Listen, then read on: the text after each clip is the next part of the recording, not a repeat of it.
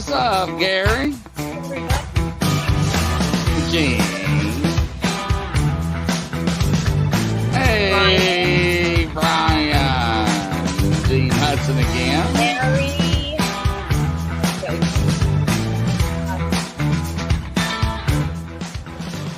So, what we got going on? Welcome, everybody, to another edition. Open the door. So, what we got going on, Barb? Did we say hi to Roger? I'm sorry, Roger. Roger Blair. Yeah. What's happening, Roger? Welcome. So, thanks to everybody for joining us, and thanks to all the moderators. That's awesome. That's right. That's right. Gotta have them. I put it in the comments, and so if you moderators could remind people, I think what we're going to do today is we'll like we've been asking, make sure that your questions are in all caps, or the majority of the question, because it really helps us, right, Grizzly? Like when we're going back and forth, it helps us to address them. We don't want to miss your Sean. We don't want to miss your questions. And so today we have Thom Cantrall, and if you don't know him, you will be blown away. A lot of people know Thom. He's such a mentor and such a helpful resource, and just like to so many people. Hi, Eric.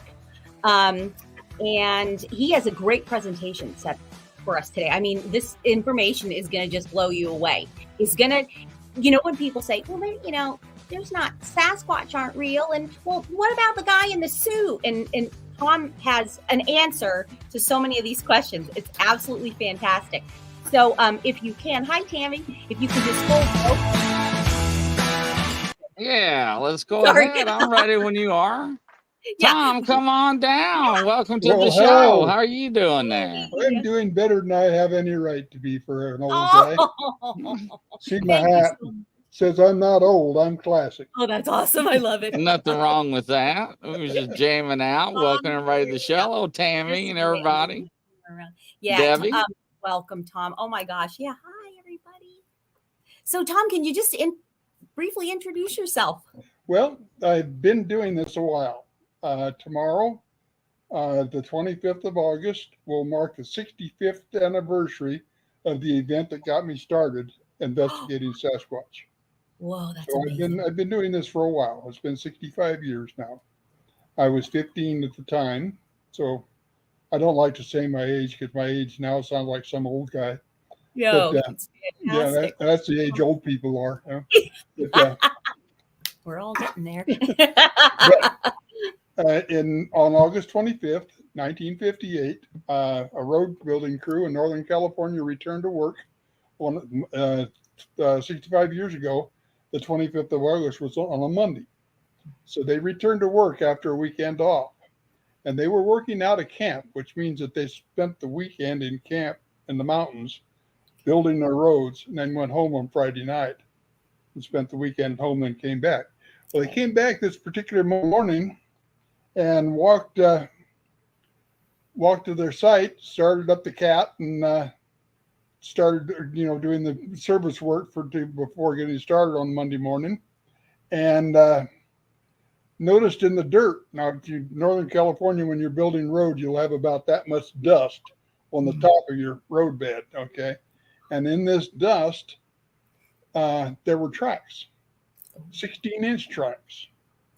Came down off the mountain, okay, up the road, around the cat, on up the road, around the next one, and on up, and finally disappeared over the bank.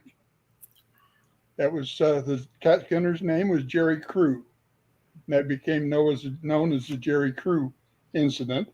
And what happened there, first one happened on the 25th of August. And it didn't stop there. It kept happening.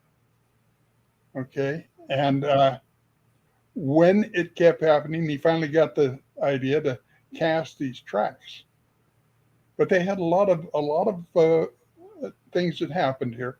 They had full barrel diesel fuel, 700 and some pounds, down the canyon. Not rolled. There were no marks in that dust. It was picked up and carried and thrown down in the canyon. Whoa.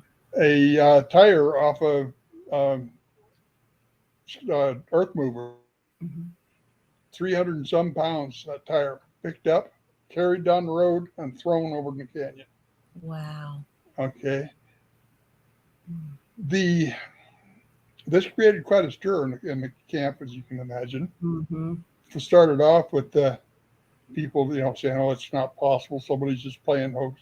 But this dirt was so smooth, so open, nobody could have walked there without leaving tracks. And the only tracks were there were the 16-inch barefoot tracks. Mm-hmm.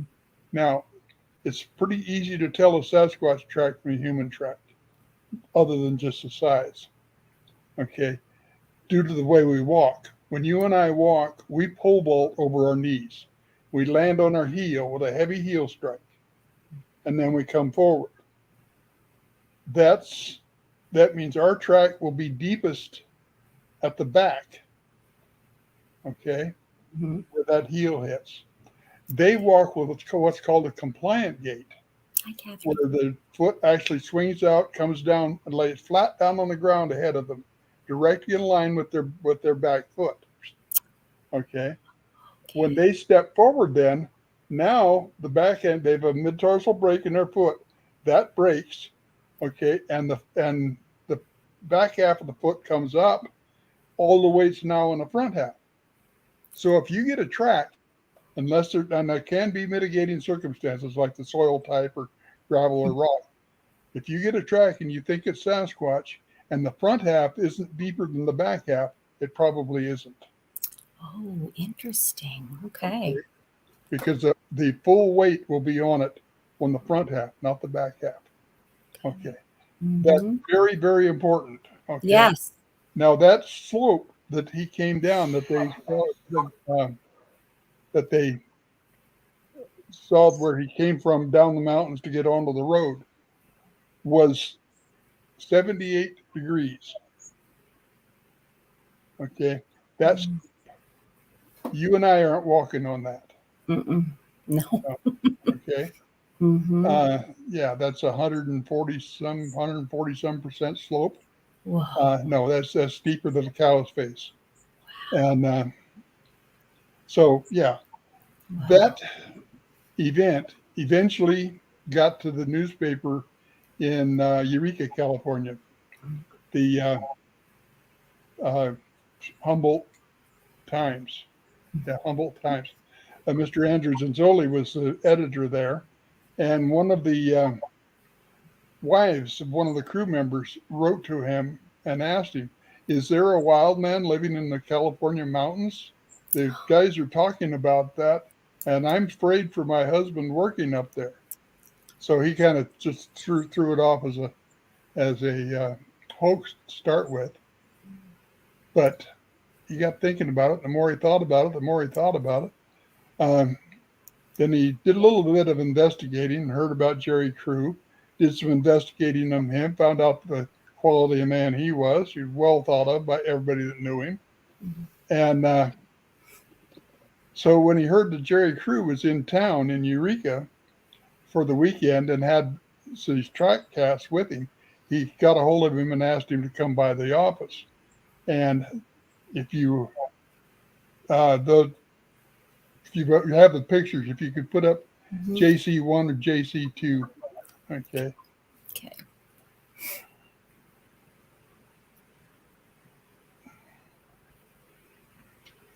The pictures are better to see than me anyway. Grizzly's going to pull that up for us. Thank you, Grizzly. You're welcome. Yeah, Thom has a bunch of great information and pictures too. So,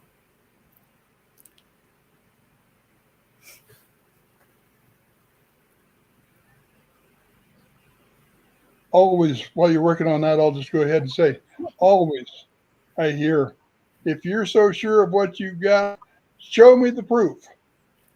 Where's the beef? Well, you don't have any proofs all these years, and you don't have proof one. They're wrong. I have lots of proof. Yeah. Okay, that's Oh no, that's in the second. that's BM1. I want Yeah. JC1.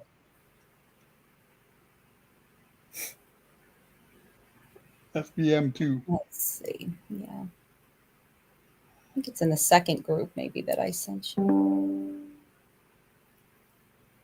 Yeah. The point is, I have proof enough for me. Yeah. Yeah. Okay? You say JC1? JC1. Yeah, it's gonna be looks like a newspaper clipping. Yeah, that's JC2, but that's fine. Okay, That'll okay. do just fine. Okay. Yeah. Let's see. Yeah, there they are, Grizzly. Wait, go up. Shoot.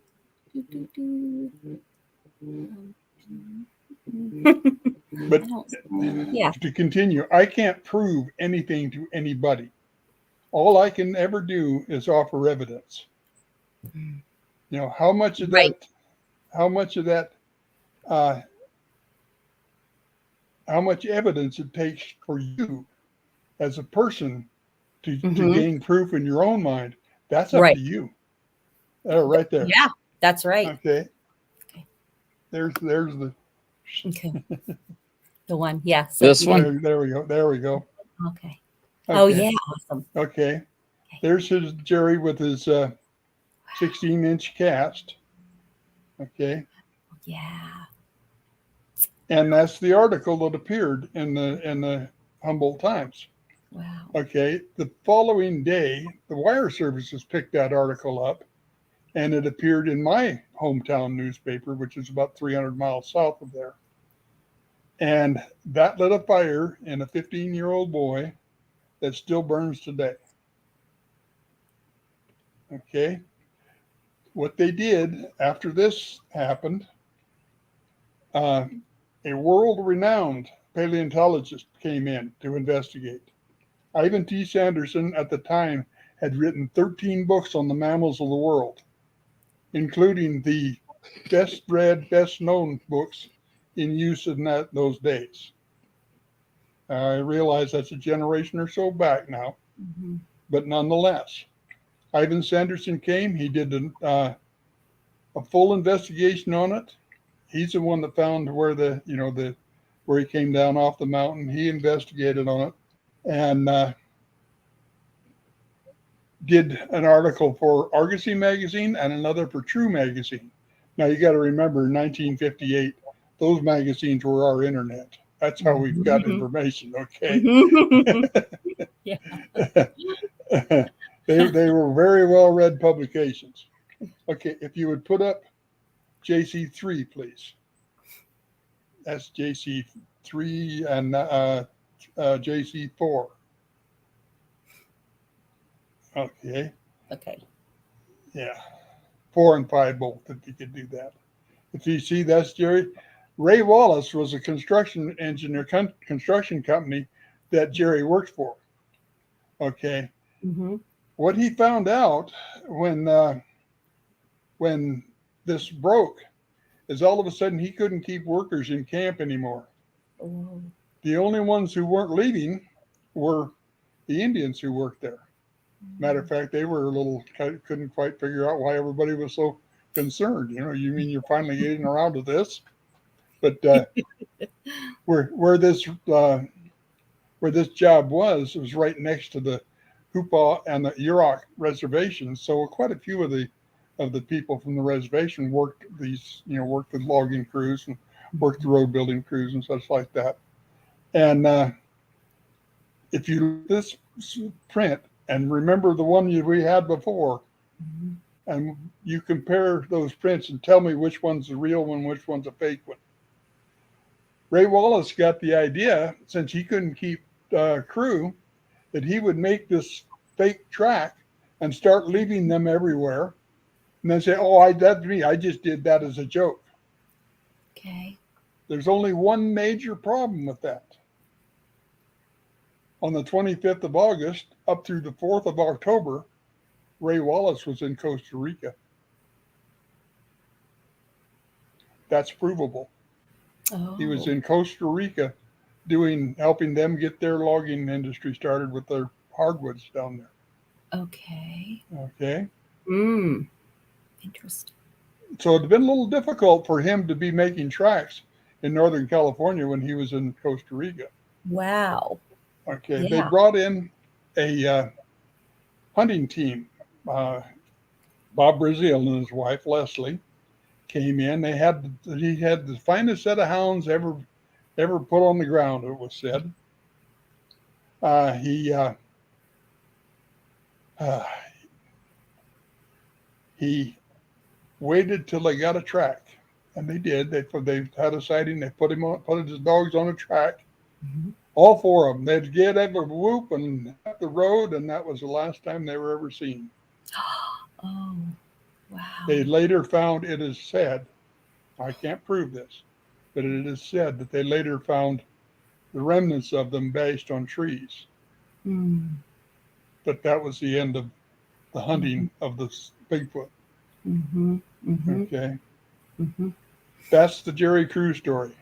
Okay. Okay. Yeah. Wow. But Ray Wallace spent the rest of his life trying to prove that he was the guy that did it. But the simple fact is he wasn't even there. Okay. A short 9 years later, there's a couple of cowboys went down in the same area. As a matter of fact, where the Wallace Construction Company equipment yard was, there Mm-hmm. is the same campground where Bob Gimlin and Roger Patterson camped, Okay. and they were driving the roads that Wallace was building. Okay, Mm-hmm. they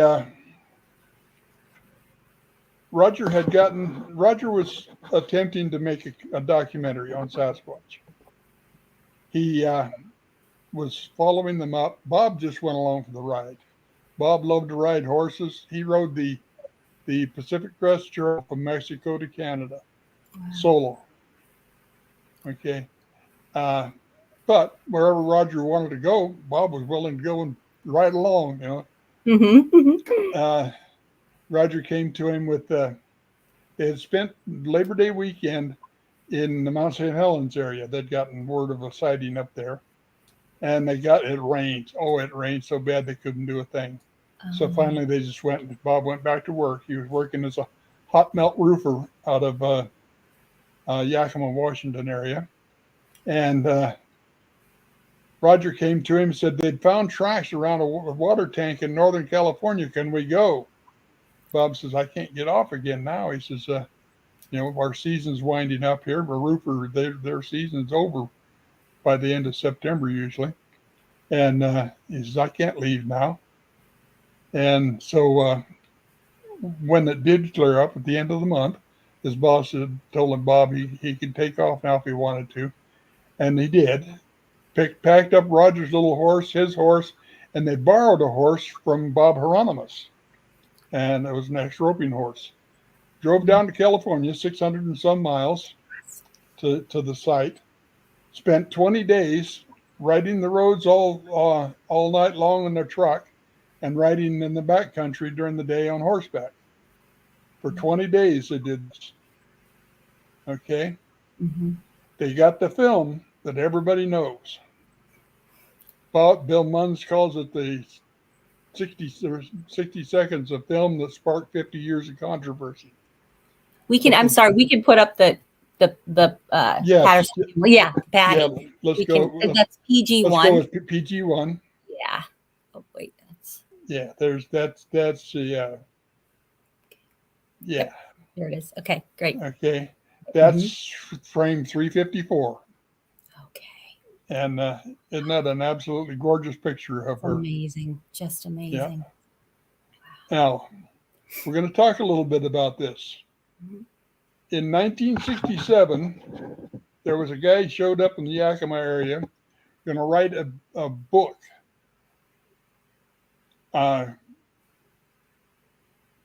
debunking the Patterson-Gimlin film. He got a hold of Bob Hieronymus, convinced him he was going to be a millionaire if he played along with him. And so they found a guy who Roger had talked to about a suit. And I have no doubt that Roger did, because he was trying to make a documentary. So I would be quite convinced that he had contacted somebody about making a suit. Mm-hmm. And if you go to PG2 now, Bob Hieronymus has said he was the guy in the suit. Okay. And that's the suit that Philip Morris said he was making for Roger. Boy. Now look at that suit and compare it to Patty. Right, right. I mean, that suit has more wrinkles in it than a fat man's chin. Okay. Clearly a suit. I mean, Clearly a suit. Now let's listen to Bob Hieronymus's testimony. Okay, and these are published words. They're in the record as published. I drove down to Orleans and we filmed on the beach there. He later changed that to we drove 4 or 5 miles up the Blood Creek Road. I put on the suit, walked across the gravel while Roger filmed it. I took off the suit and drove home. We took only one shot. The suit was made from the hide of a red horse. He later changed that to a black horse. It was a 2-piece suit. The bottom was on fishing waders, and the top was pulled on over my head. I wore football pads to beef it up. Roger owed me money, and everybody else made money off this, so I should too. Go PG-3. Show me the ham. Show me where the fishing waders are the top is pulled over the fishing waders. Right. Yeah. Okay. Go to PG-4.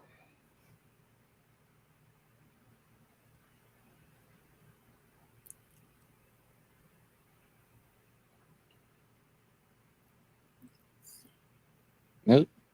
No, let's see. Trying to see where it is.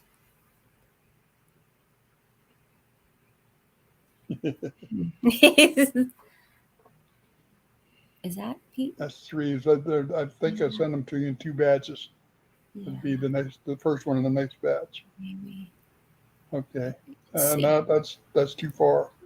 Okay. Oh, is it that one? There, yeah. No. Yeah. Okay. Okay. Now, in that one, show me the football pads. Yeah. Okay. Right. And if you remember the picture of her back, that there's no football pads there. You can see the ridge line down her spine. If you got pads on and you got a suit on over that, it's going to pull down and you're not going to see that. You're not going to see. That's the first thing that struck me when I saw this was the musculature.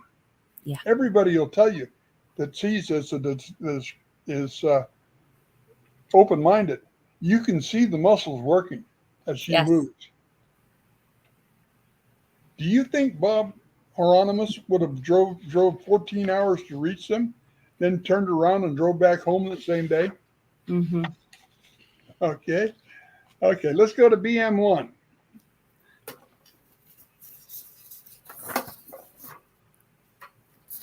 There we go. Bill Munns was he ran the school for costumers in Hollywood, creature makers. Creature of the Black Lagoon he made. Like I say, he ran the school. That tells me he knows something about costume making and creature making. Okay. He took the Patterson-Gimlin film, first generation copy, borrowed from Patricia Patterson in her home, and broke it down not only frame by frame, but layer by layer of emulsion within the frames. You know, the famous, what they thought was what some people said was a gunshot wound to the leg, because this hair showed up. That isn't in there in the original. That's an artifact introduced by copying copies of copies of copies of copies of copies. Okay. In the first generation copy, it's not there. The flare of light that some people used as evidence for a massacre of Sasquatch, which is one of the stupidest things I think I've ever heard in my life. You spend all your life trying to see one, and they found 9 and shot them all. No, that didn't happen. But the flare on that he uses as a sign of a gunshot isn't on the original. Oh, wow. Again, it's an artifact. Mm-hmm. Okay. Mm. Now, Bill wrote a book, and that's PM2, called When Roger Met Patty. And in this, he goes into great detail. I highly recommend, if you have any questions about the Patterson-Gimlin film, read this book. Okay? He Mm-hmm. goes into that layer by layer investigation. And he does some other things that are really interesting too, BM3. The first thing he noticed is that frame 352, where she turns back and is still walking, Mm-hmm. she did something that we all do from time to time. She took a step forward and the ground was further away than she thought it was. So what she do? She hit a little hard. She bounced. Okay. And her boob jiggled. Okay. Yep. And he got the idea to test this hypothesis.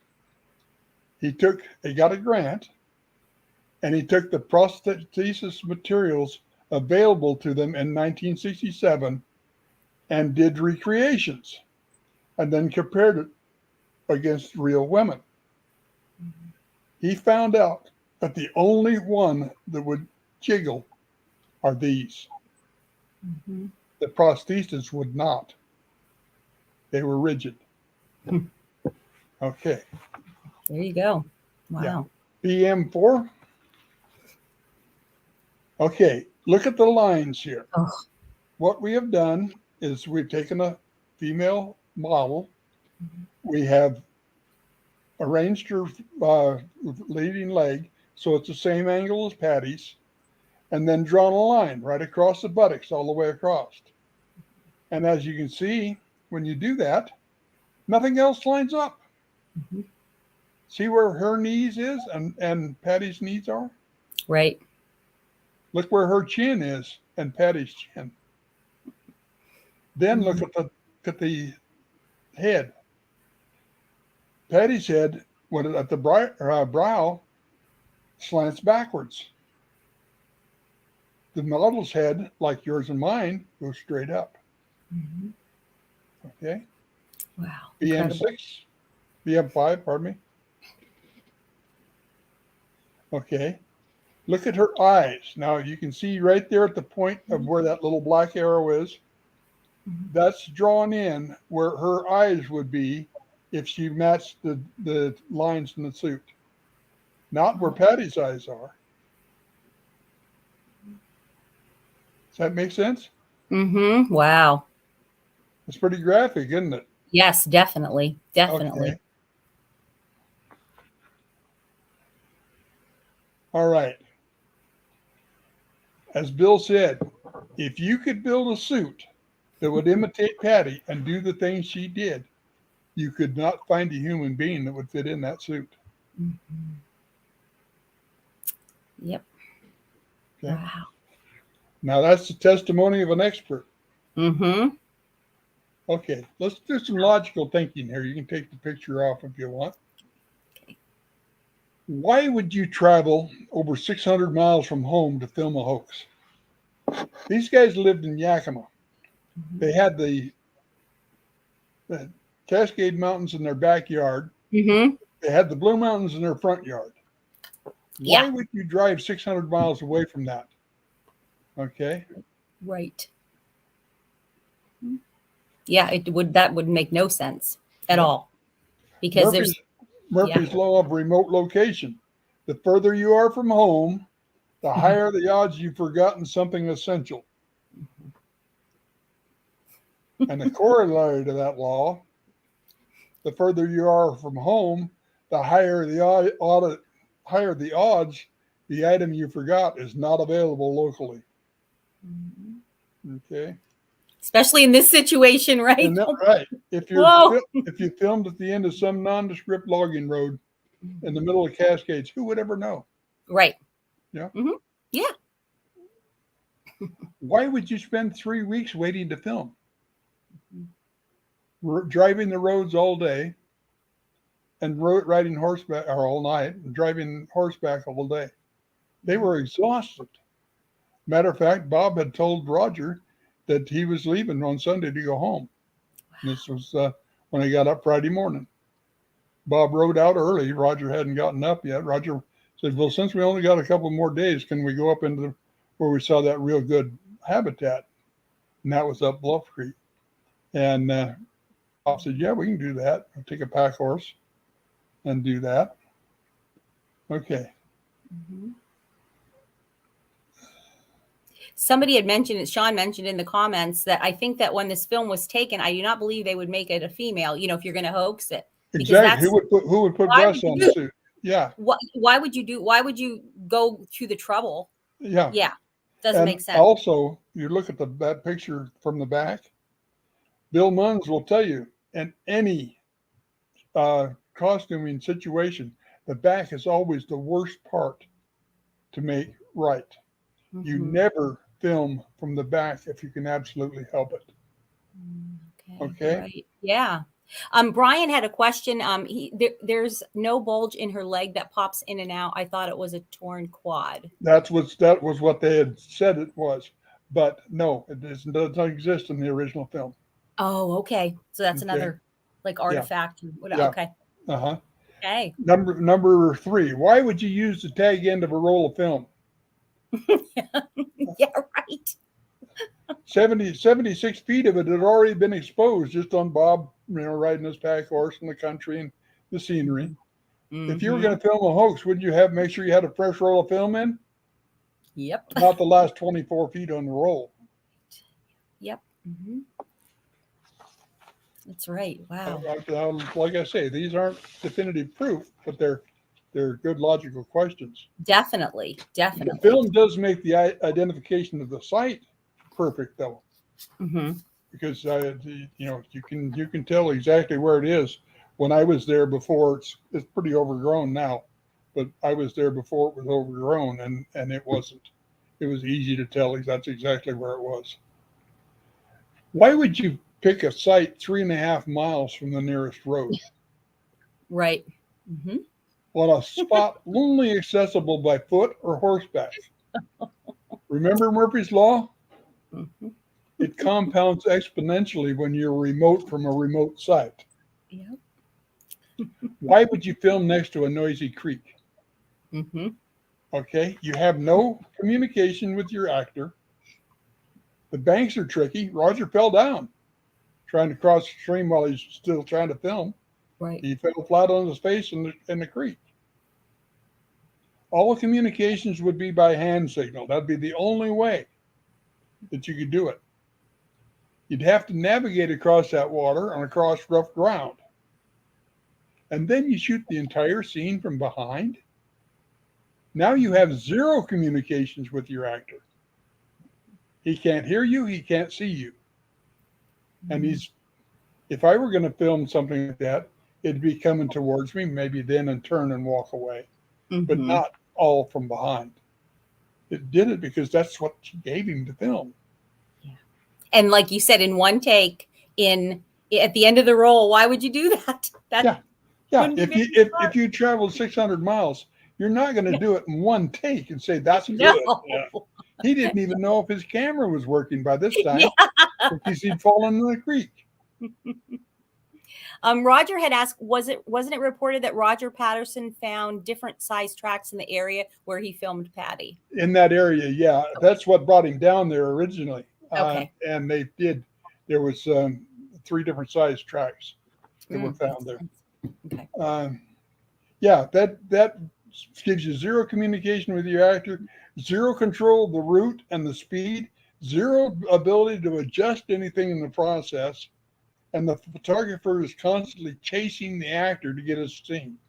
Mm-hmm.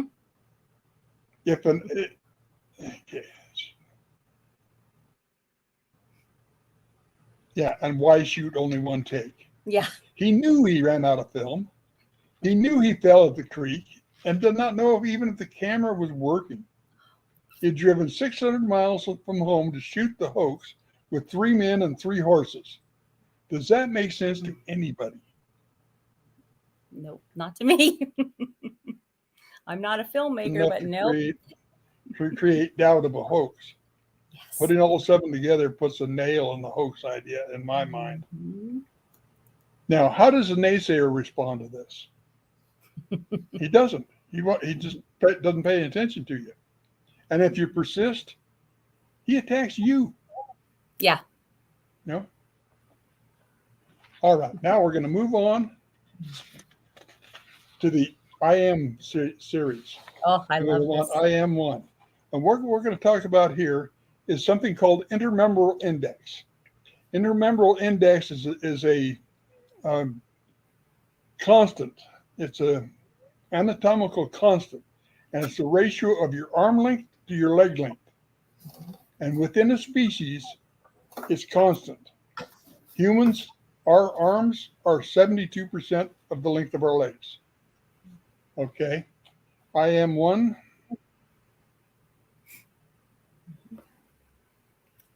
As you can see, measured from shoulder to wrist, from hip to ankle. All right. My arm is 23 3/4 inches from shoulder to wrist. My leg is 33 inches hip to ankle. If my I am is the ratio of 23.65 to 33 times 100 to clear the decimal places, or 71.97 rounded up to 72. Okay. Now, does that mean everybody in the world is going to have exactly 72? No, but that puts it in the center of the bell curve. Okay. Right. And then variations are according to standard deviation beyond that. Okay. I Am Two. What about our hairy friends? Look at that. Mm-hmm. There's her arm. There's her leg. 84 is her I Am. Wow. Okay. Is that proof? It's darn good evidence. Yes, it is. Okay. Mm-hmm. How about a bear? I Am 3. See? 100. Their front legs or arms are exactly the same length as their back legs or arms. I Am 4. How about a giant? This is Andre the Giant, who's what, 7 foot 6 inches tall? But his arm length to his leg length was 72. How about dwarf? I Am there.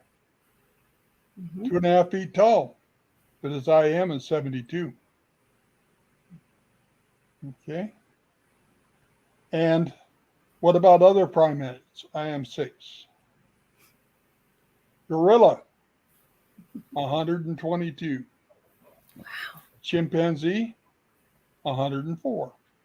Their arms are longer than their legs. Okay. How does this help us? Let's go to I Am 7. In 2002, BBC came out with this expose that was going to debunk the Patterson-Gimlin film.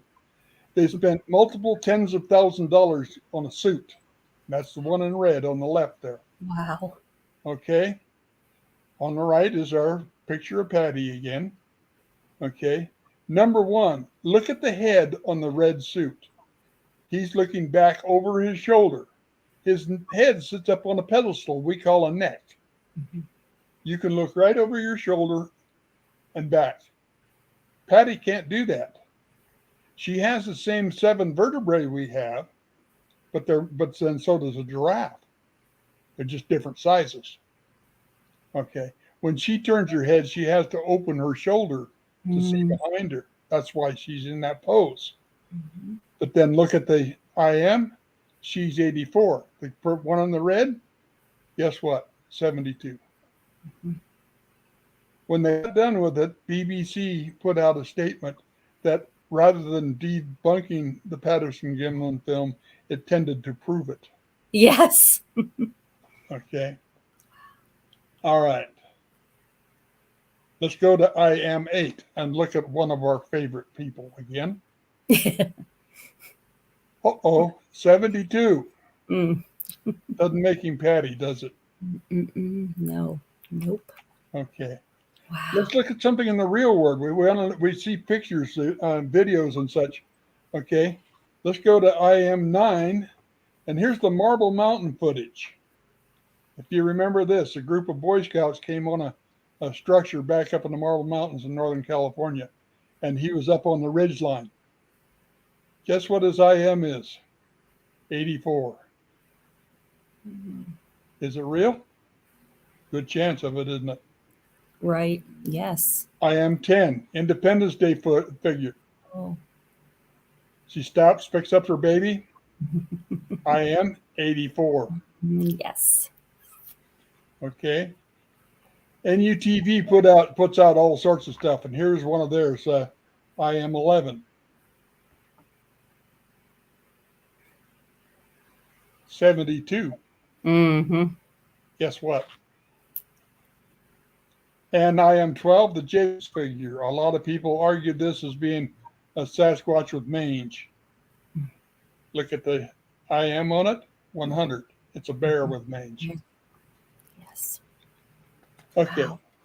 In summation, on this section, what you can do is about anything you want to as far as determining the validity, veracity of pictures and films. Okay. You have to be able to get a clear shot of the legs and the arm in order to do it, but it will debunk them for you very quickly. Now, I've done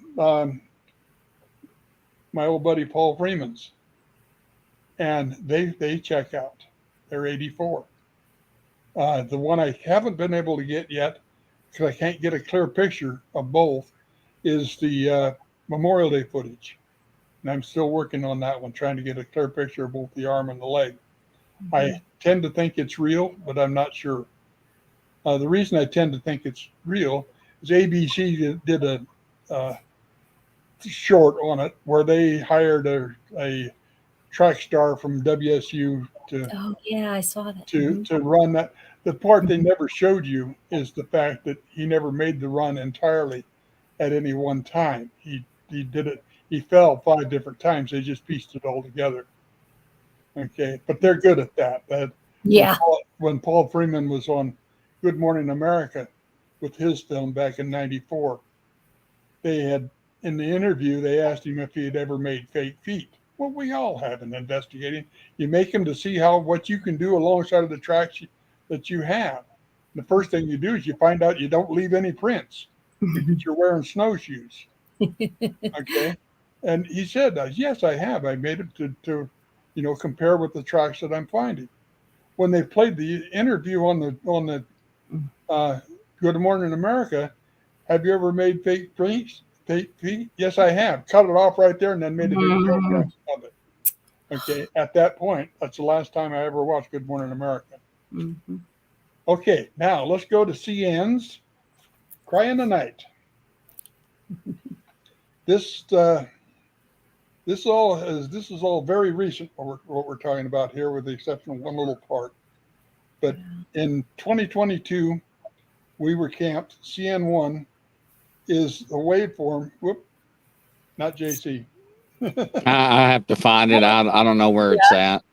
It's let's see if I can see where it's at. I think it's in the first section that I sent you. There we go. Keep going. There we go. There we go. All right. There we go. Okay. In July of 2022, we were camped in the southern section of the Blue Mountains in Northeast Oregon. And in the middle of the night, there came this sound. This is a wavelength. And I'm not good enough at this to be able to play the sound for you. I have it.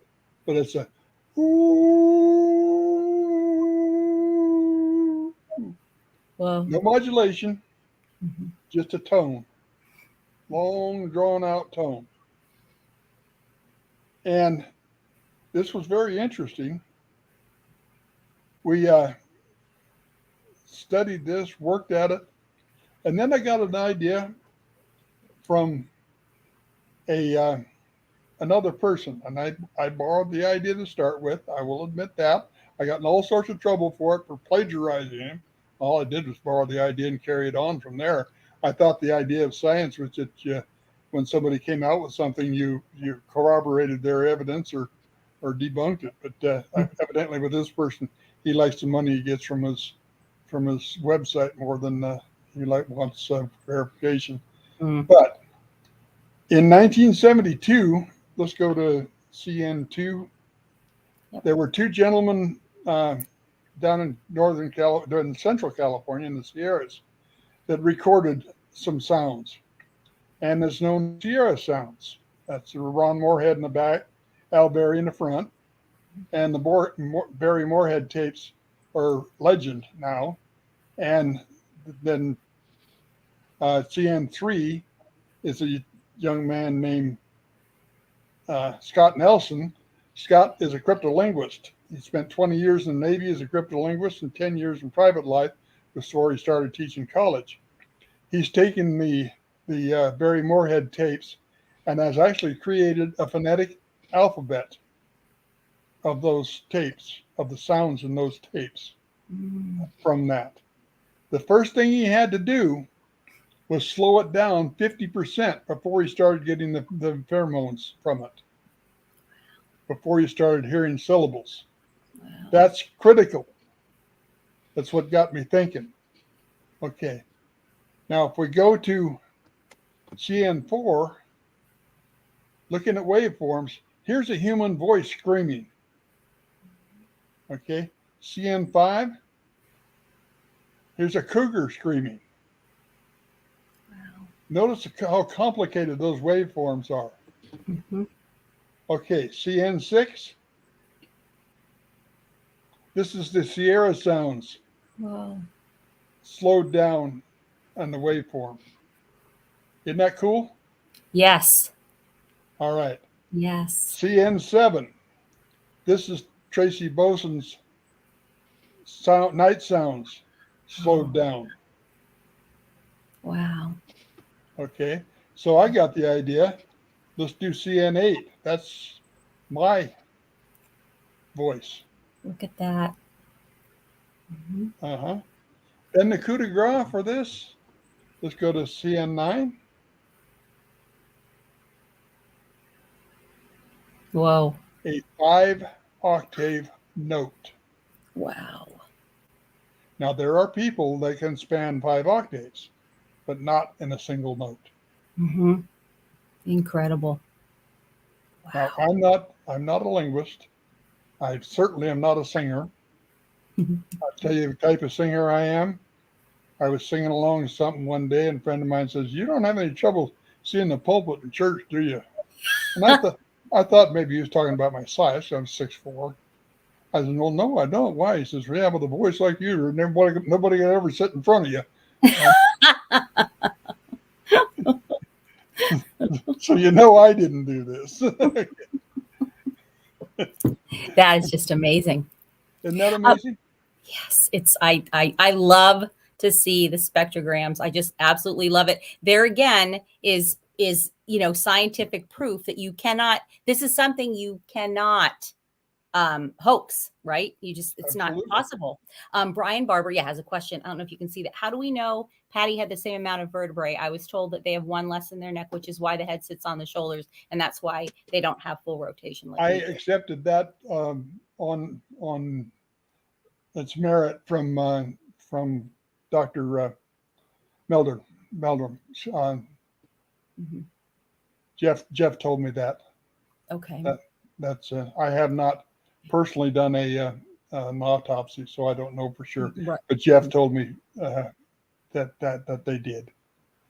So that is subject to to argument. I'm certainly not going to say that I'm 100% totally true there. Okay, now we're going to move on to our summation. We've made our presentation to the court. Now we're going to summarize. Let's go to FS1.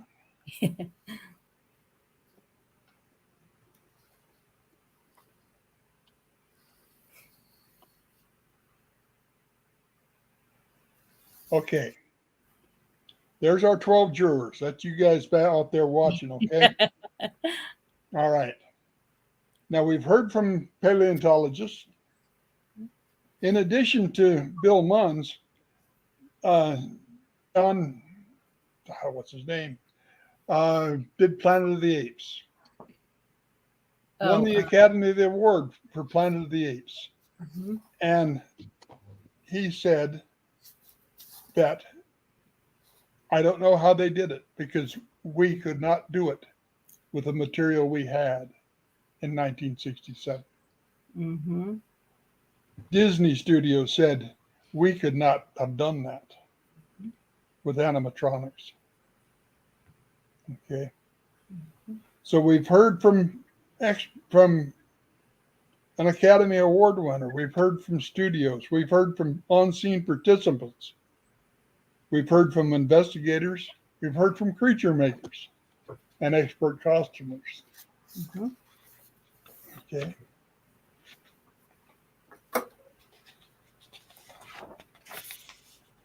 And all have said the same thing. It could not be done at that time with the materials available to us. Right. They did not have material that would stretch.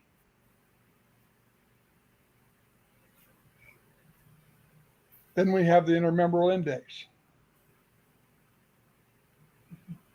FS2. How long have we been told that we need reproducible, measurable evidence if we're to move forward? Mm-hmm. What is the intermembral index as applied here if this isn't so? Right. Is that not reproducible evidence? Yes, it is. Okay. Mm-hmm. Now, FS3, FS4, FS5. What's the difference? Mm-hmm. Go back to FS3. There's a clear. Do you know what that long, drawn-out sound you heard is? They're talking to one another over great distance. Wow. That shows you right there. Mm-hmm. That's a conversation waveform. Wow. Reproducible. Mm-hmm. Measurable. Mm-hmm. In conclusion, you can drop that now and go to FS6. Ask any scientist who works with speech how many classified species exist in the world today that are capable of articulated speech. You know what he's going to tell you? One. Us. It has to do with how our tongue attaches to the hiatal bone. Oh. That's a floating bone in your throat. Now, there are others that can make noises. Chimpanzees can squeal and hoot and holler. So can gorillas. But they can't articulate speech. Only one. Homo sapiens sapiens. I submit to you today, in view of what we've just seen, there is a second. Yes, he's unclassified as of yet. But I think we've made a case for his existence. And my choice of names would be Homo sapiens hirsutei, hairy wise man. Yeah. What say you? Is he guilty? Does he exist? Or is he innocent? Does he not exist? And that's the book. Now, I'm available for questions. I'm available for discussion on anything we talked about here or anything about Sasquatch. Just amazing. That was so great. Wow.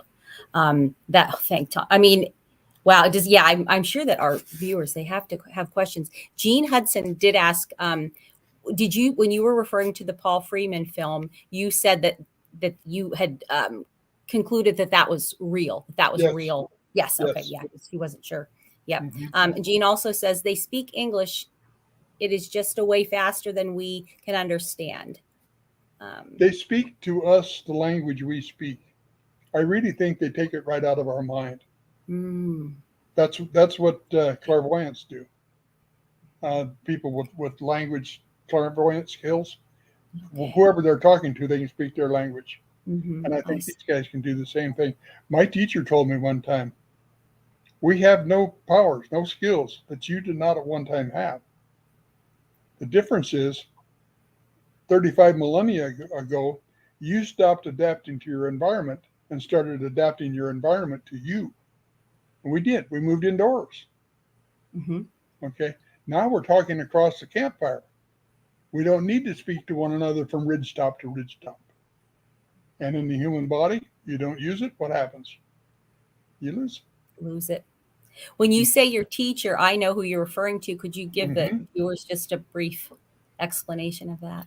Oh, yeah. 25th of September 2010, I was called to an area in the Blue Mountains near where I lived, and I met a 9'3" Sasquatch with a 17-inch footprint by the name of Akanisha, and he is my teacher. Wow. He has led me in the publication of 15 books. Every one of these, except the first one, were his idea, but he even helped me with that one. Wow. And everything that's in these books came through him. Everybody that I teach, that I work with, comes through him. And my old partners, we did a 5-year study on glyphs, on their written language in BC between 2012 and 2017. And we're going up this next month to BC for a reunion. And I was about not to go because my health isn't all that good. Okay. And that's a long trip and hard to do. I can't walk by myself. I have to use help to walk, to get around. But the other night, I got a message in the middle of the night. There are people there that need to see you. Go. Oh. So I will be going. Oh. Okay. Wow. Have I seen the Hoffman footage? And in my opinion, yes, I've done IM on the Hoffman footage, and it's 84. Okay. Mm-hmm. Yeah. Sean says, I heard Cherokee is their long known language, I believe you mean. That could be. And it might be in that area that it is. That's true. Yeah. How do you, can you explain how, because I know I don't know if I showed this, but I'm going to show it again. This is such a fantastic book. Because there's so many, it's a Sasquatch. Michael Payton did the artwork for the cover of that book. And myth to mystery. It's just, it answers a lot of the, so many questions. And it's such a great read. I meant that book to be a definitive book for people that know what they're talking about with Sasquatch. Mm-hmm. It's not for the beginner. It's not for the beginner. Yeah. But we've suffered our slings and arrows of outrageous fortune. There's one group that called me the Pope of Wu, and Arla Colette. She's the high priestess of Wu. No, brother. Funny thing is, we're still going. They aren't around. Okay. So one of the things that you got, that's great. One of the things that you cover in this book is that you talk about that how they sustain a breeding population. Yes. Right. So can you explain how that works? They, on the average of once every 7 years, and they have semi-annual meetings, regional meetings, and it's at those meetings where it's decided who's eligible now to have a child, and who's looking to get a mate. In our area in BC, the young female there, and she's a very unusual one. She's the only one I've ever seen with blue eyes. I've heard other people talking about ones with blue eyes, but she's the only one I've seen. And came time for her to mate, and there was a young male in Oklahoma who was ready to mate. Portia. Well, Rajase went to Oklahoma to meet him, and that's what they do. The female will go to the male's home clan, and they will decide if that's what they want to do there. Okay, then they'll return, if they want to mate, they'll return to her clan to live, unless he's absolutely necessary for, for the clan there. If there's a shortage of males, such like that, they'll stay there. But normally they'll come back, and then like once every 7 years. And Rajase, her first pregnancy, she had twins, and I was fortunate enough to be at the birth of those twins. And can you imagine sitting with 18 male Sasquatch watching the birth of twins? Oh my goodness, no! Wow, where was this at? Where would? That was in BC, in British Columbia. Okay. Wow, that's just amazing. Oh, I have a question. How to handle an encounter with a Sasquatch? What do I do and what not to do? You know what I do?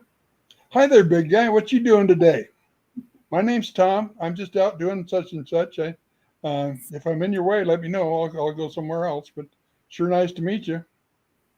That's it. I love it.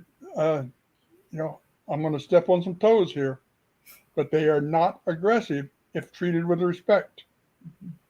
Okay, I'm 80 years old. Oh, I shouldn't have said that.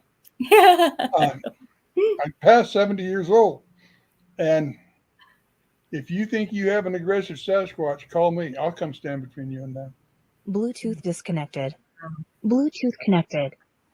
Have I ever had them angry at me? Oh yeah. You can get in the wrong place at the wrong time. You know what I did? I left. I came back later when it wasn't a problem. Usually it's because there's little ones there, and I'm almost afraid for little ones. Tell me a species of a mama that won't protect her little ones. Right. Jean wants to know if you have a YouTube, and it's just Thom Cantrall, and my website is just thomcantrall.com. I started out with my first book, ghostsofrubyridge.com, and then by the time I got 10 books, the channel name was just too big. So I just changed it to my own name. That's great. And all of my books are available there as well. And if you order them off there, you get them signed. That's the advantage of writing a book. You get to sign it. Yeah. That's why I don't like Kindle. People get really upset. I sign their Kindle screen. Yeah. I like to have the physical book too, but that's just that's just me.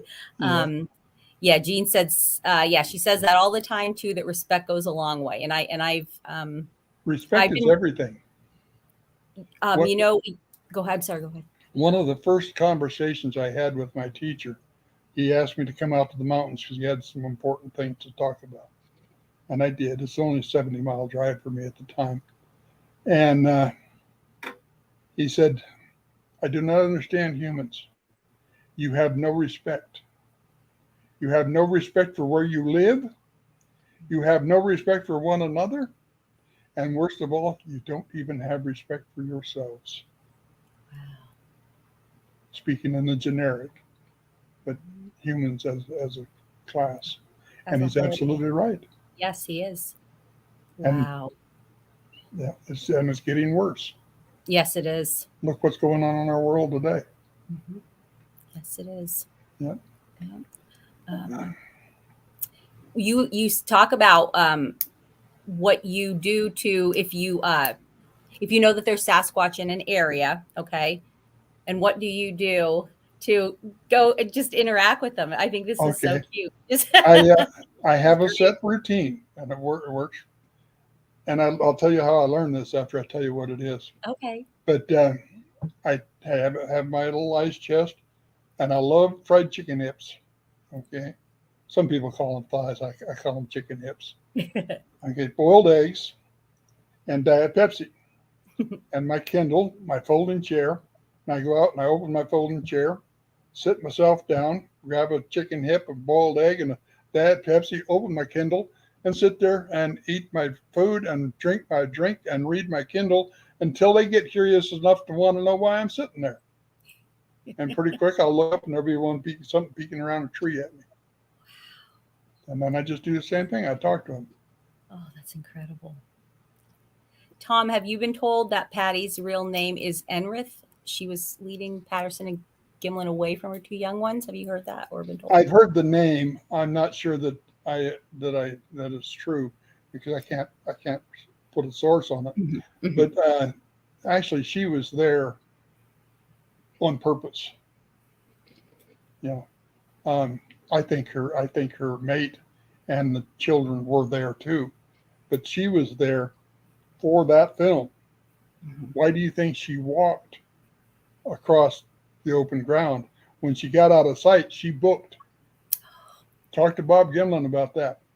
When they got off the where she was out of sight, her steps went from 48 inches to 90 inches. Wow. She took off running then, but she just sauntered out of sight so that she would be filmed. That was all pre-set up. Wow. Does Bigfoot interact Roger, with? I don't know, Roger. I would assume so. I mean, they're kind of the masters of their domain. I don't know of anything that disturbs them. Okay. A normal lifespan on a Sasquatch is about 100 years. No accident befalls them. Do you know if they get diseases? They are subject to some diseases, but you got to remember they've got the best diet in the world, and they're master herbalists. Okay, we play with herbalism; they live by it. Okay, I had something there I was going to say. Don't get old; it's not worth it. Your memory. Yeah. Well.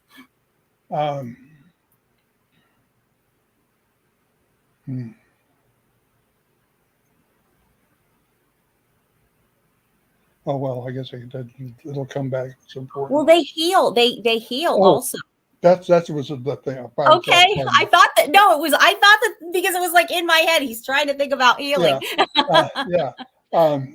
They're when they mate. Okay, they mate monogamously, and they mate for life. So much so that if, and they're say in their 30s or 40s, one mate dies, and the children are pretty well raised, they probably won't take another mate even. Oh, okay. They're that loyal to their mates. Yeah. Yeah, it's fantastic. So stop and think about that. They're not territorial. They don't.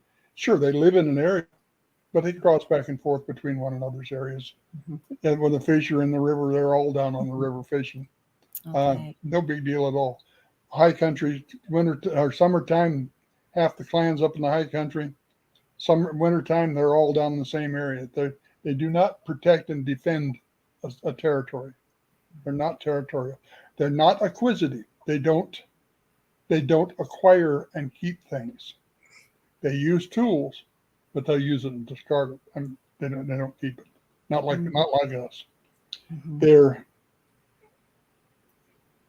non-aggressive. They're spiritual without being religious. I found this out in the discussion. And they mate monogamously and they mate for life. And if you take those four aspects out of our history, how many wars have we avoided? Virtually all of them. Actually. All of them. Yes. Yeah. Yes. Yeah. What do you think about tree structures and upside down trees? Now, upside down tree structures are real. Yeah, they quite often those many of them that I've documented are what I'd call a creche. They're to keep the babies in while mom and dad are doing something. Okay. The ones that Olympic Project have been documented in the last few years. Beautiful examples of that. That's exactly The what big nests. The nests. The big nest. Yeah. The baby goes in there while mom and dad are picking huckleberries. Okay. Yes. Upside down trees, you have to be careful of those. As a logger, when I was sitting there on the landing board and nothing to do, no logs coming in. I was not above taking my loader, driving a tree upside down and jamming it in the ground. Okay, so Okay, it is done. Okay, all but right. it also happens in places no machines have been. Yeah. Okay. So yeah, it does happen. So But you look it just up. have you look for other evidence. This is what I mentioned, the 5-year study that we did in BC Mhm. on glyphs. When we started that, nobody even mentioned glyphs. Nobody knew what they were. And now it's a common term. Okay. But what we found there, where was I going with this? Um, I do this to this is the story of my life. You sure you don't oh, have ADHD? Because that's me, and that's the no, story of my life. I got CRC. Can't remember crap.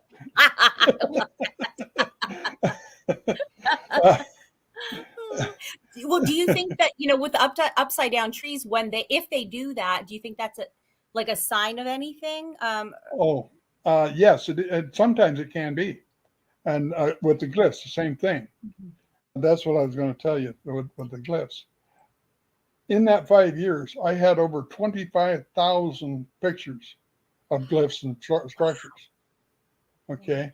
I lost one disc one time that had 19,000 pictures. Oh no! Oh, Now, of those 25,000 pictures, I have shown and shared less than 100 because those I can authenticate. mhm. I'm 99% plus sure of who authored them. Okay. The others, the rest of them, yeah, they probably were, or they might be, or I don't know. So I'm not going to share those, but I'll share the ones that I do have a good train of evidence with. Mhm. Okay. Does that make sense? Yes, absolutely, and that's I would say, yeah, definitely. I'm only not quite a year into this, like, Mm-hmm. you know, depth. That I have a research process, Uh, and and that's exactly what. Yes, and so again, I'm mm-hmm. is very new into the research process, but yeah. Yeah. Let's see. You could you explain like okay, so their family structure. So do they have is there a leader to their There's family? in our area in the Northwest, Uh-huh. they live in a clan structure, and there'll Okay. be 1 to 3 families in a clan, from 13 to 18 individuals in that range, Mm-hmm.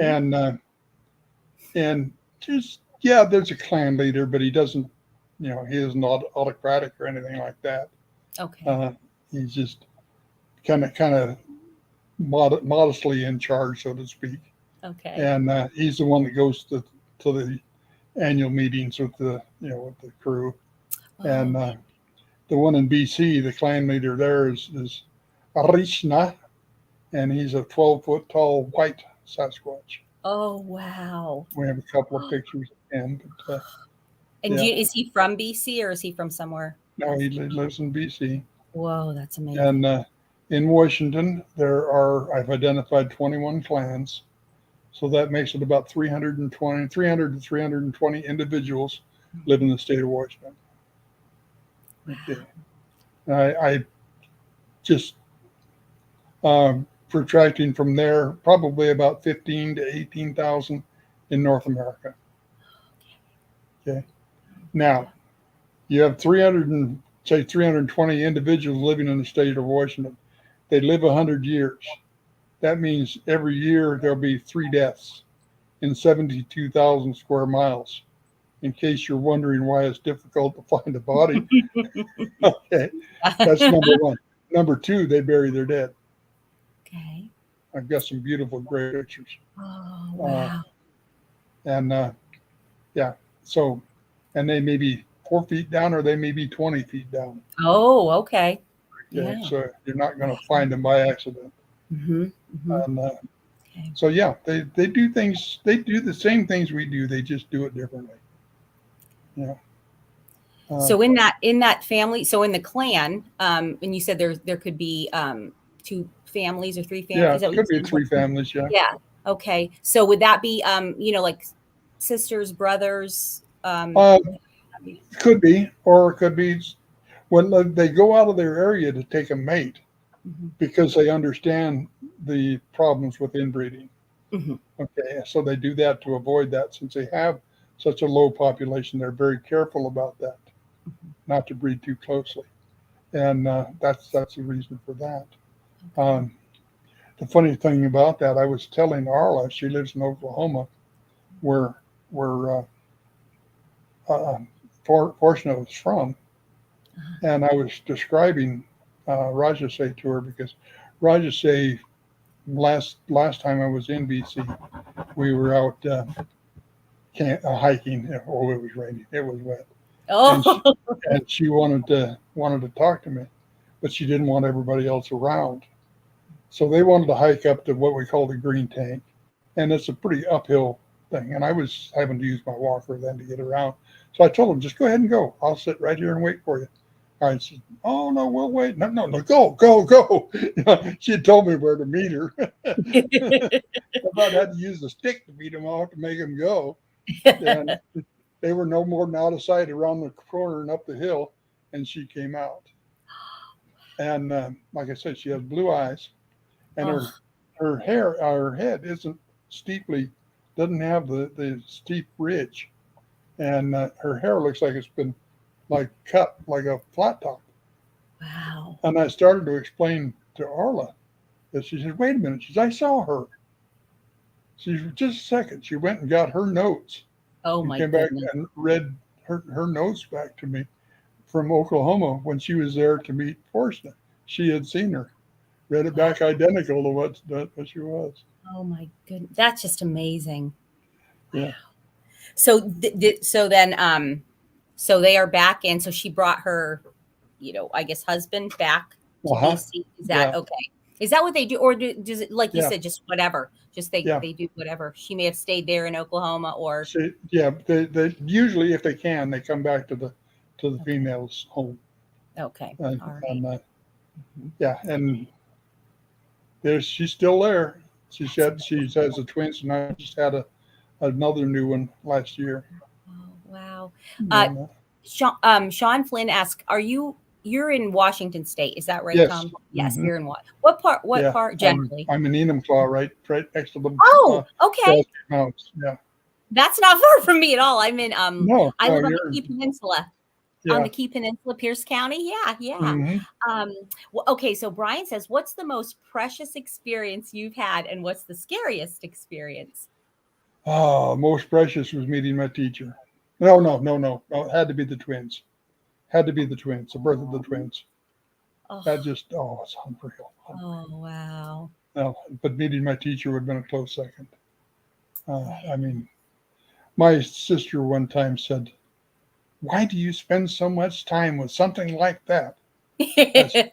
Listen, I've had an individual 9 foot tall that 90% of the world doesn't believe even exists hold my hand. What would that be worth to you? Yeah. Right. The scariest is involving other people, because I never know how they're going to react. But I've never had a scary incident with Sasquatch. Never. In 65 years. I was going to tell you how I got started with that system I used for waiting for.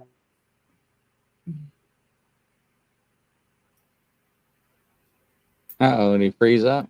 Oh, yeah, I think. In engineering. Okay. That said, I have never worked a day for a company as an employee, as a logging engineer. I got out of college and found out what they paid. And I had my little Jippo logging company going, and it paid more than that. But what I did do was I did a lot of consulting work in the state of Washington. If you're going to build a road that crosses a stream used by anadromous fish runs, that's salmon, steelhead, type Yes. to go to the ocean, come back, you have to have a permit from the state. Yep. In order to get that permit, you have to fill out a report. So that's what they would hire me to do. And of course, their staff engineers got the ones that were all close to the road. They hired me for the ones that were 6 mile hike in. Yeah. And but that's all right. I made more in a weekend doing that than I would have made as in a month as an employee for them. So I would hike in and I'd do all the measurements. You got to measure the water flow, measure the stream, the soil type, what kind of rock, your approaches and all of that. And I found out early on, the last thing you want to do is get all those measurements, hike back out, sit down at your desk that night to draw it up, and find out you've forgotten a measurement and had to walk back in the next day. So it'll ruin your whole weekend for you. So what I did is I would just sit down on the bank when I had everything I thought I needed and do a rough drawing and make sure all the measurements were there. Then I could go home safely. And it was doing that, I'd hear just a little up down whistle. Oh my gosh. I whistle only slightly better than I sing. Yeah. And that's I've heard that. I have heard that in my driveway, and I have a recording of it. Grizzly, you've heard that? It's like, yes, exactly. Yes. Oh my gosh. Oh my gosh. And what I finally found out, it's on track 7 of the Sierra Sounds too. Ooh, that gave me the chills. Very definite there. Yeah. And but what that means is I've got my eye on the big guy over here, and I'd hear that and I'd look up and there'd be an eyeball peeking around a tree at me. Wow. And they get curious. Why? I mean, I'm back in old growth timber, 4, 5, 6 miles. There's not been anybody there in 500 years. Yeah. Right. And so they get curious and here they'd come. Wow. No such thing as a road Sasquatch. Okay. They take care of their own. Okay. If it's rogue, it's not a Sasquatch. Oh. There are other entities, but it's not Sasquatch. Oh. Okay. Can you see that next to They're very opportunistic, Roger. They will live wherever they can. Just a rock shelf is fine. They're well insulated, and they do just fine. And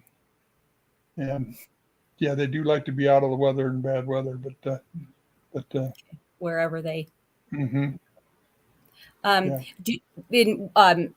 In this book, you say about that.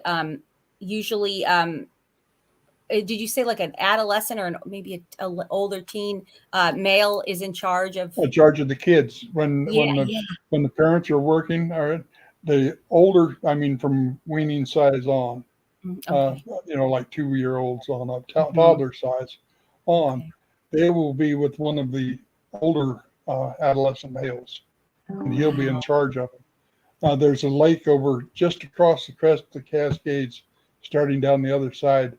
It's a irrigation impoundment, and by September it's way down, and the banks are just flat, and great place for tracks, great place for following, and that's where 2 of our group, Ashley was one of them, got the butt casts. We've got casts of where they sat in the mud, and one of them was a female. You can see the labia, you can see the anus, and and the cast.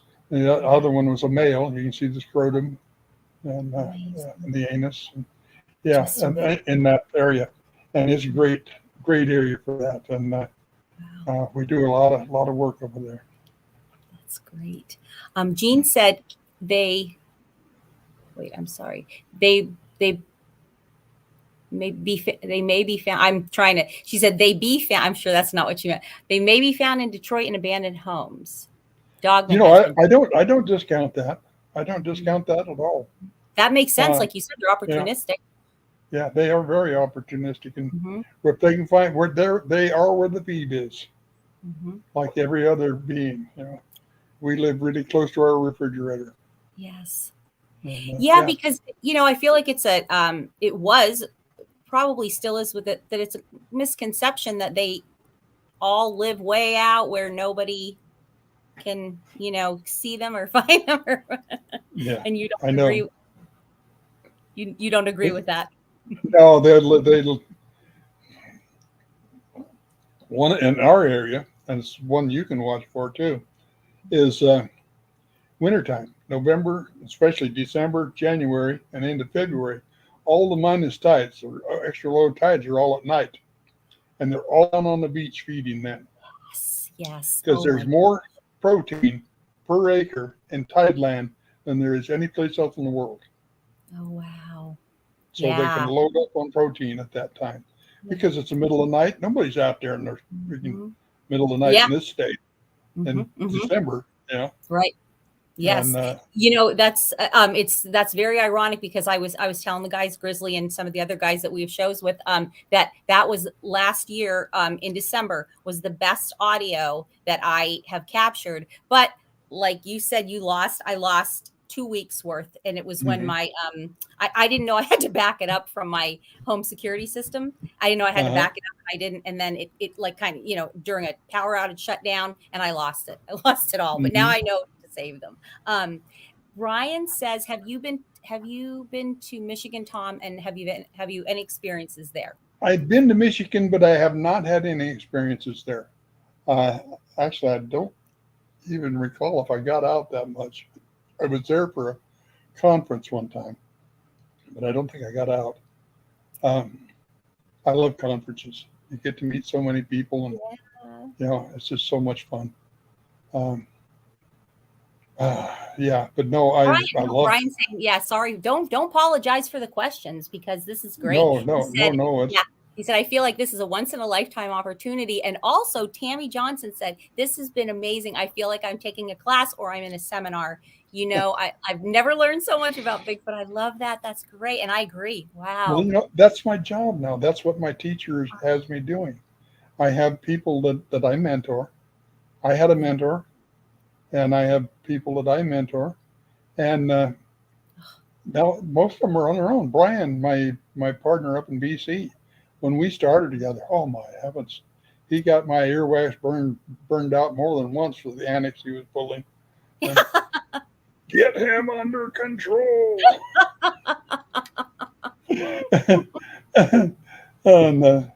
But he's totally on his own now. He's written books on his own. He hosts his own people, and within Barb and Gabby's group, there's a good portion of those are people that I've mentored into the stand, got them in with Barb, and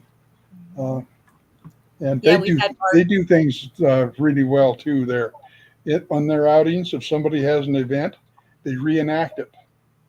Wow, that's great. Yeah, they'll go back and we saw him here. They'll go right back. Well, it's still fresh in their mind. I got them doing that a few years ago, and go right back. Well, it's still fresh in everybody's mind. This is where this was. This is where that was, and then this is how big they had to be in order to see him like that. Right. It makes all the difference in the world, and it's all on film. Taking somebody to lunch with Barb's and experience all of its own. He was talking about something, and then so this and this happened and this happened, and here's the film that went with it.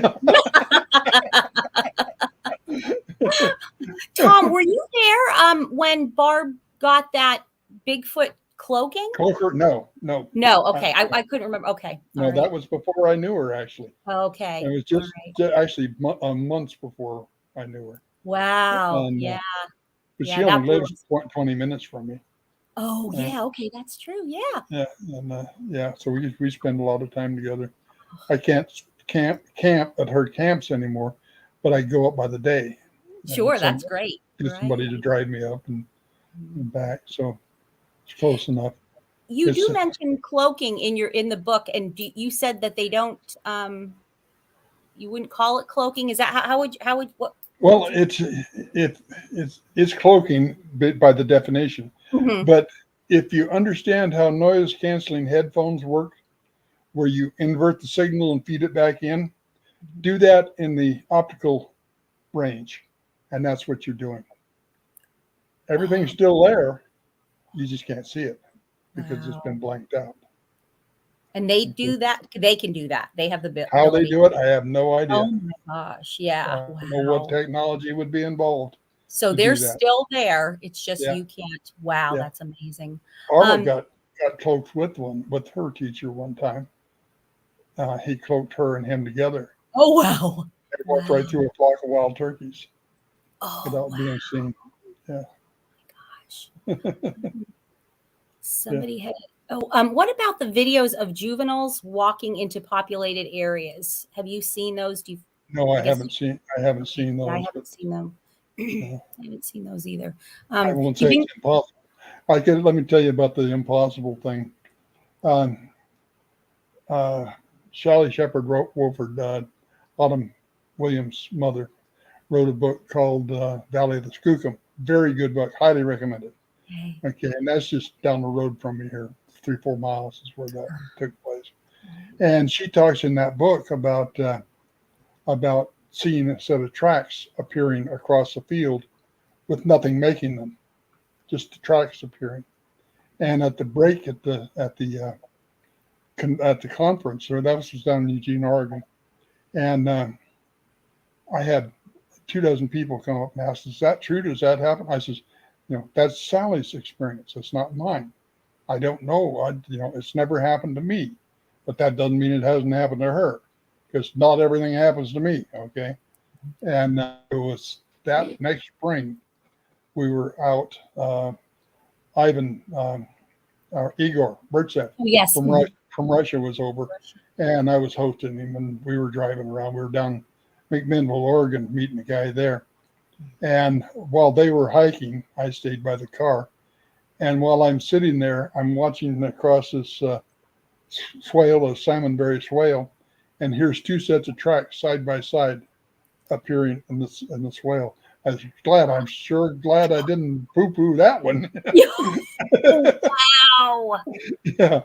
Yeah. Gosh. Whoa, that's incredible. Oh my God. These are incredible people. Oh. And make no mistake, they are a people. Okay. They're more intelligent than we are. They don't want anything to do with us. That proves that. Okay. In their way. Now we have technology that they don't have, but we don't have the size of brain that they have. Oh, okay. Okay. Do you have you heard that they have, what was it, Grizzly? Somebody had said that there was two, like, was it hearts and two hearts and double rows of teeth? I have heard of some with double rows of teeth. I don't know about the heart. You'd have to have an autopsy to do that. Yeah, because we were just saying that, just the lung capacity that they have. Their lung capacity is huge. Plus, they've got these echo chambers on their throats, and that's why they can get the sounds they get. Wow. Plus, their sounds go from below ours to way above ours. That's amazing. Look at their waveforms on spectrograph, and it goes from like 10 hertz up to 50,000. Wow. So great. So, does anybody have any other questions? Let's get them in now, because Thom has the answers. Right. I'm always approachable. Oh, that's amazing. I live in an assisted living place, and as boring as can be. Oh, yeah. Food is terrible. Oh, no. So you're ready to at any time. I'm always ready for a good conversation. You better be careful. You're going to be like, oh no, it's Barb Hartman again. Oh no. But that's the book. That's Sasquatch the proof. Everything we talked about today's in there, and it's a pretty good book. Yes. Brian had said, can they echo like a howler monkey? I don't know. I've never seen that done. Okay. But they can do so much with their voices. I wouldn't say no, certainly. They can mimic humans, right? Is that? Oh, yeah. Yeah. Oh, yeah. Oh, yeah. Wow. Oh, yeah. I can't tell you how many times I've had somebody talking to me and I find out they weren't there even. Wow. Yeah.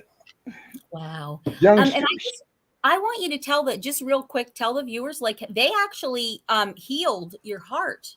Is that? Yes, they did. Yes, they did. And that's in the book you have. Mm-hmm. But yes, we were at Camp Broken Arrow. There were 10 of us in camp.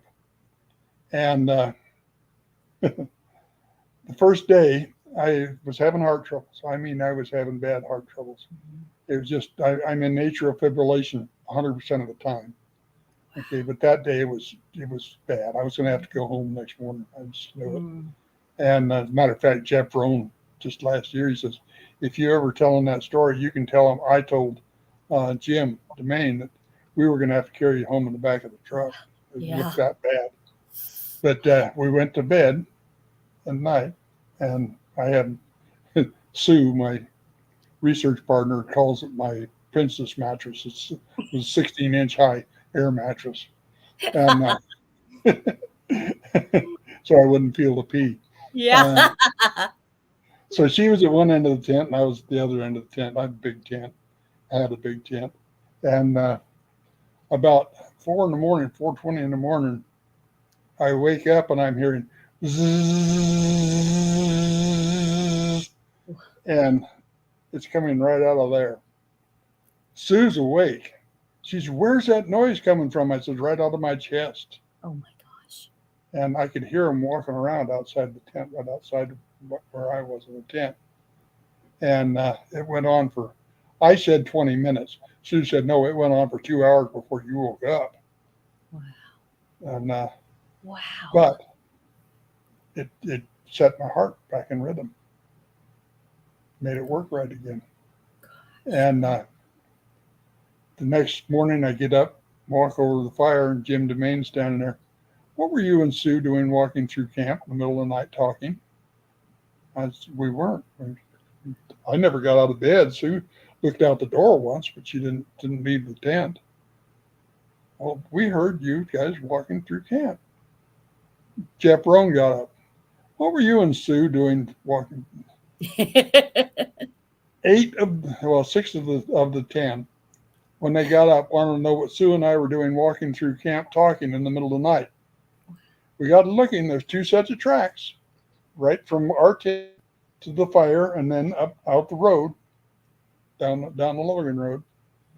And they all agreed. I said, well, what were we saying? I said, well, we couldn't understand words, but it was, you and Sue both have very distinct voices, and we knew it was you. They were imitating this. Oh my gosh. Yeah. That's just incredible. Yeah, that was one time. 2 weeks later, we were up on the Continental Divide up between Montana and Idaho. We were looking at the top of the ridge. We were on the Idaho side, and the other side of the ridge is Montana. That's how close we were. Oh. And they did it again. They came back in and did it much less that time, but just tweaked it a bit. But yeah. And then there's 2 others that happened in Georgia that's in that book too, other incidents of healing they did for me. And that was before I had my shoulder replacement surgery. And I was in so much pain with that shoulder, it was unreal. And they took care of that for me there too. And yeah, they've done some miraculous things. How they do it, I don't know. I have no idea, but they do it. And all I can do is report what I saw. Mm-hmm. Right. I'm in a position 65 years at this. If I ever told a lie about any of this and it was proven, I would have 65 years of credibility just like that. Okay.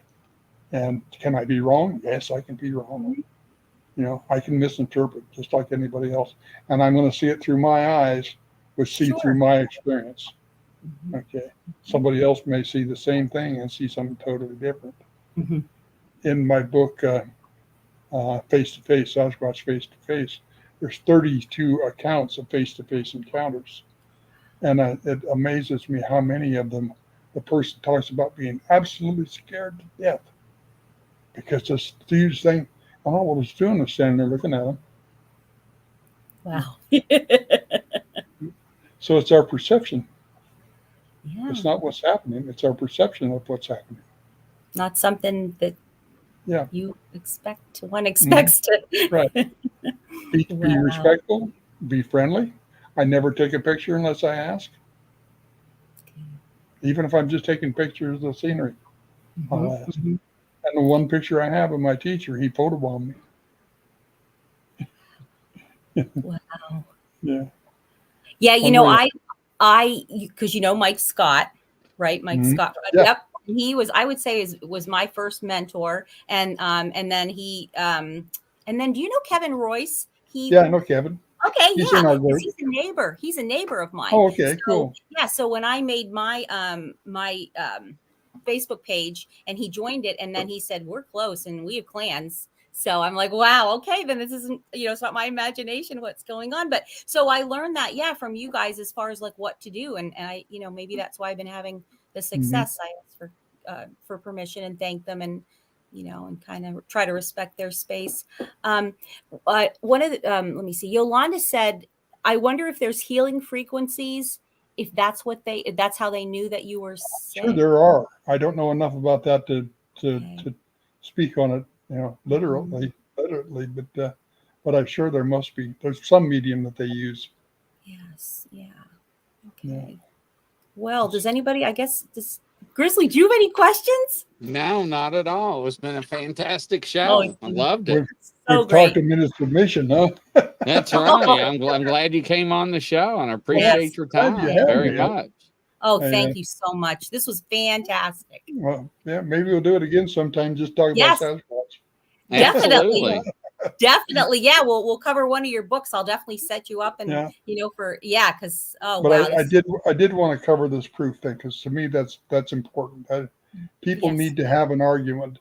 Don't worry about the idiots. They're always going to be idiots. Yeah. My brother-in-law said doesn't count. Yes. Mm-hmm. Okay. You're going to cite somebody who said that. Mm-hmm. It's just hearsay until we know who said it and can talk to them. Mm-hmm. Right? Yes. This is great. This has dispelled a lot of the myths with the suit and the fake claims, and with the Patterson Gimlin. I'll tell you what, I am very open-minded about everything, but with this subject, because I don't, you never know when, but that is one thing that really irks me when people try to disparage let me tell that situation. And Bob Gimlin is such a nice. Bob is one of the real human beings in life. I'll tell you, he's a very good friend. Yes, he's a very good friend of yours. And he's doing a little better now. He had some rough times, so he's doing better now. I'm trying to get together a time where we can go over and have lunch again. When I lived in Tri-Cities, we used to get together for lunch a couple of times a month, but since I moved back over here, can't do that as often. Of course, he can't drive anymore, and I can't drive anymore, so we're subject to other people doing it for us. Mm-hmm. But I talked to him just the other night, and he's doing a lot better.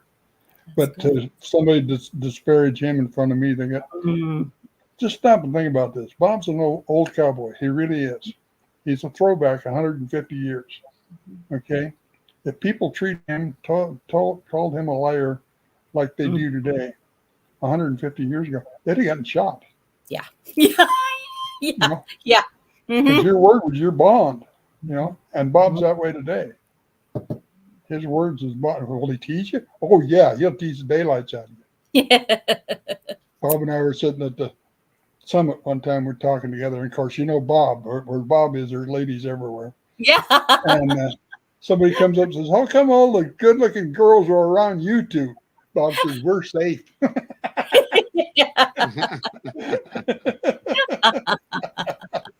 Oh, that's great. Well, Thom, thank you so much. This is just thank you for having me. Yeah, thank you guys. I didn't hear the verdict come back yet. I didn't. Oh, so I know that I think what was it that guilty? Definitely, we know. Yeah. And I know everybody believes. Yeah, the viewers are they're everybody believes. Now. Okay. Yeah. All right. Yeah. And from coast to coast around the world. That's a wrap. We'll see you on the next show. Bye. Bye-bye. Take care.